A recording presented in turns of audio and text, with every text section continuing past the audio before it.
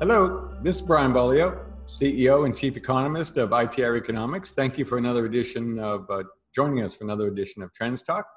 Today I wanted to talk about our current hot topic, inflation. It is spiking in the latest data at the CPI level, both core and overall CPI.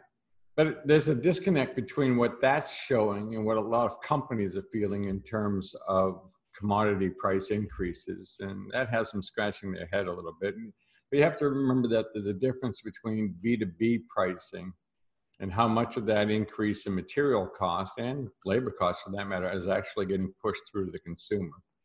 And the CPI isn't going to show all the inflation that's out there. For instance, it doesn't show housing prices and what they're going through, at least not very well. So it's an imperfect gauge. And from our view, current rising trend of the CPI is likely to be transitory. We're going to see commodity prices leveling off. So that's going to help with the transient nature of it.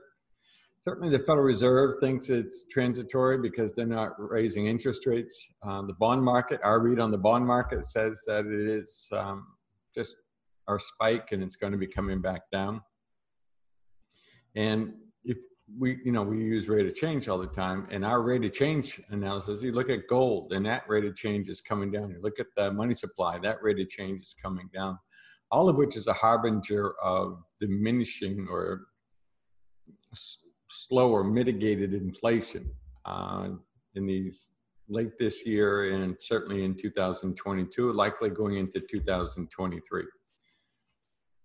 So the rest of the story on inflation, however, is that next low in the CPI isn't likely to be as low as the last three business cycles. And that's important. The last three business cycles, we saw our rate of change low vary between essentially 0 and 1.5%. This forthcoming low after this spike looks like a CPI bottoming out around 2.0% and then starting to rise from there. When you see, or if that happens, and you see it happen that way, that's going to be telling you that the next round of inflation is going to be more systemic, it's going to be broader, and it's going to be the beginning of the inflationary fires that have been lit by labor shortage. By the systemic deluge of fiat currency complements of the Federal Reserve, by their weakening US dollar. And that last point is important, by the way. Oil prices are going up, for instance, and they're going to continue to generally rise. There'll be a plateau at about $75, $77 a barrel, but clearly that's inflation until we hit that plateau. And then from there, the next rising trend in oil is going to be not coming from $40 or $50, it's going to be coming from something more akin to $60, $65.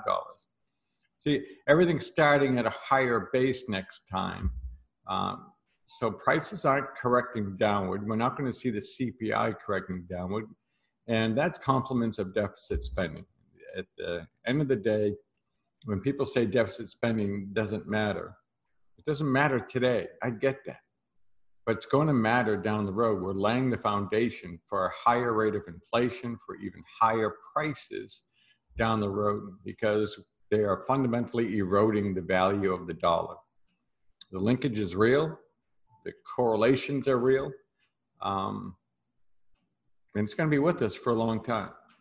So we need to start thinking about how we are going to be protecting ourselves from inflation. Fortunately, been in this game a long time. Been able to impart a lot of knowledge, wisdom to the team. There are ways to cope with this inflation, but it's not immediate. It's not in 2022. So we have time to talk about it, and we will in a future Trends Talk. Thank you very much for joining me today. Brian Bolio, ITR Economics. Have a good one.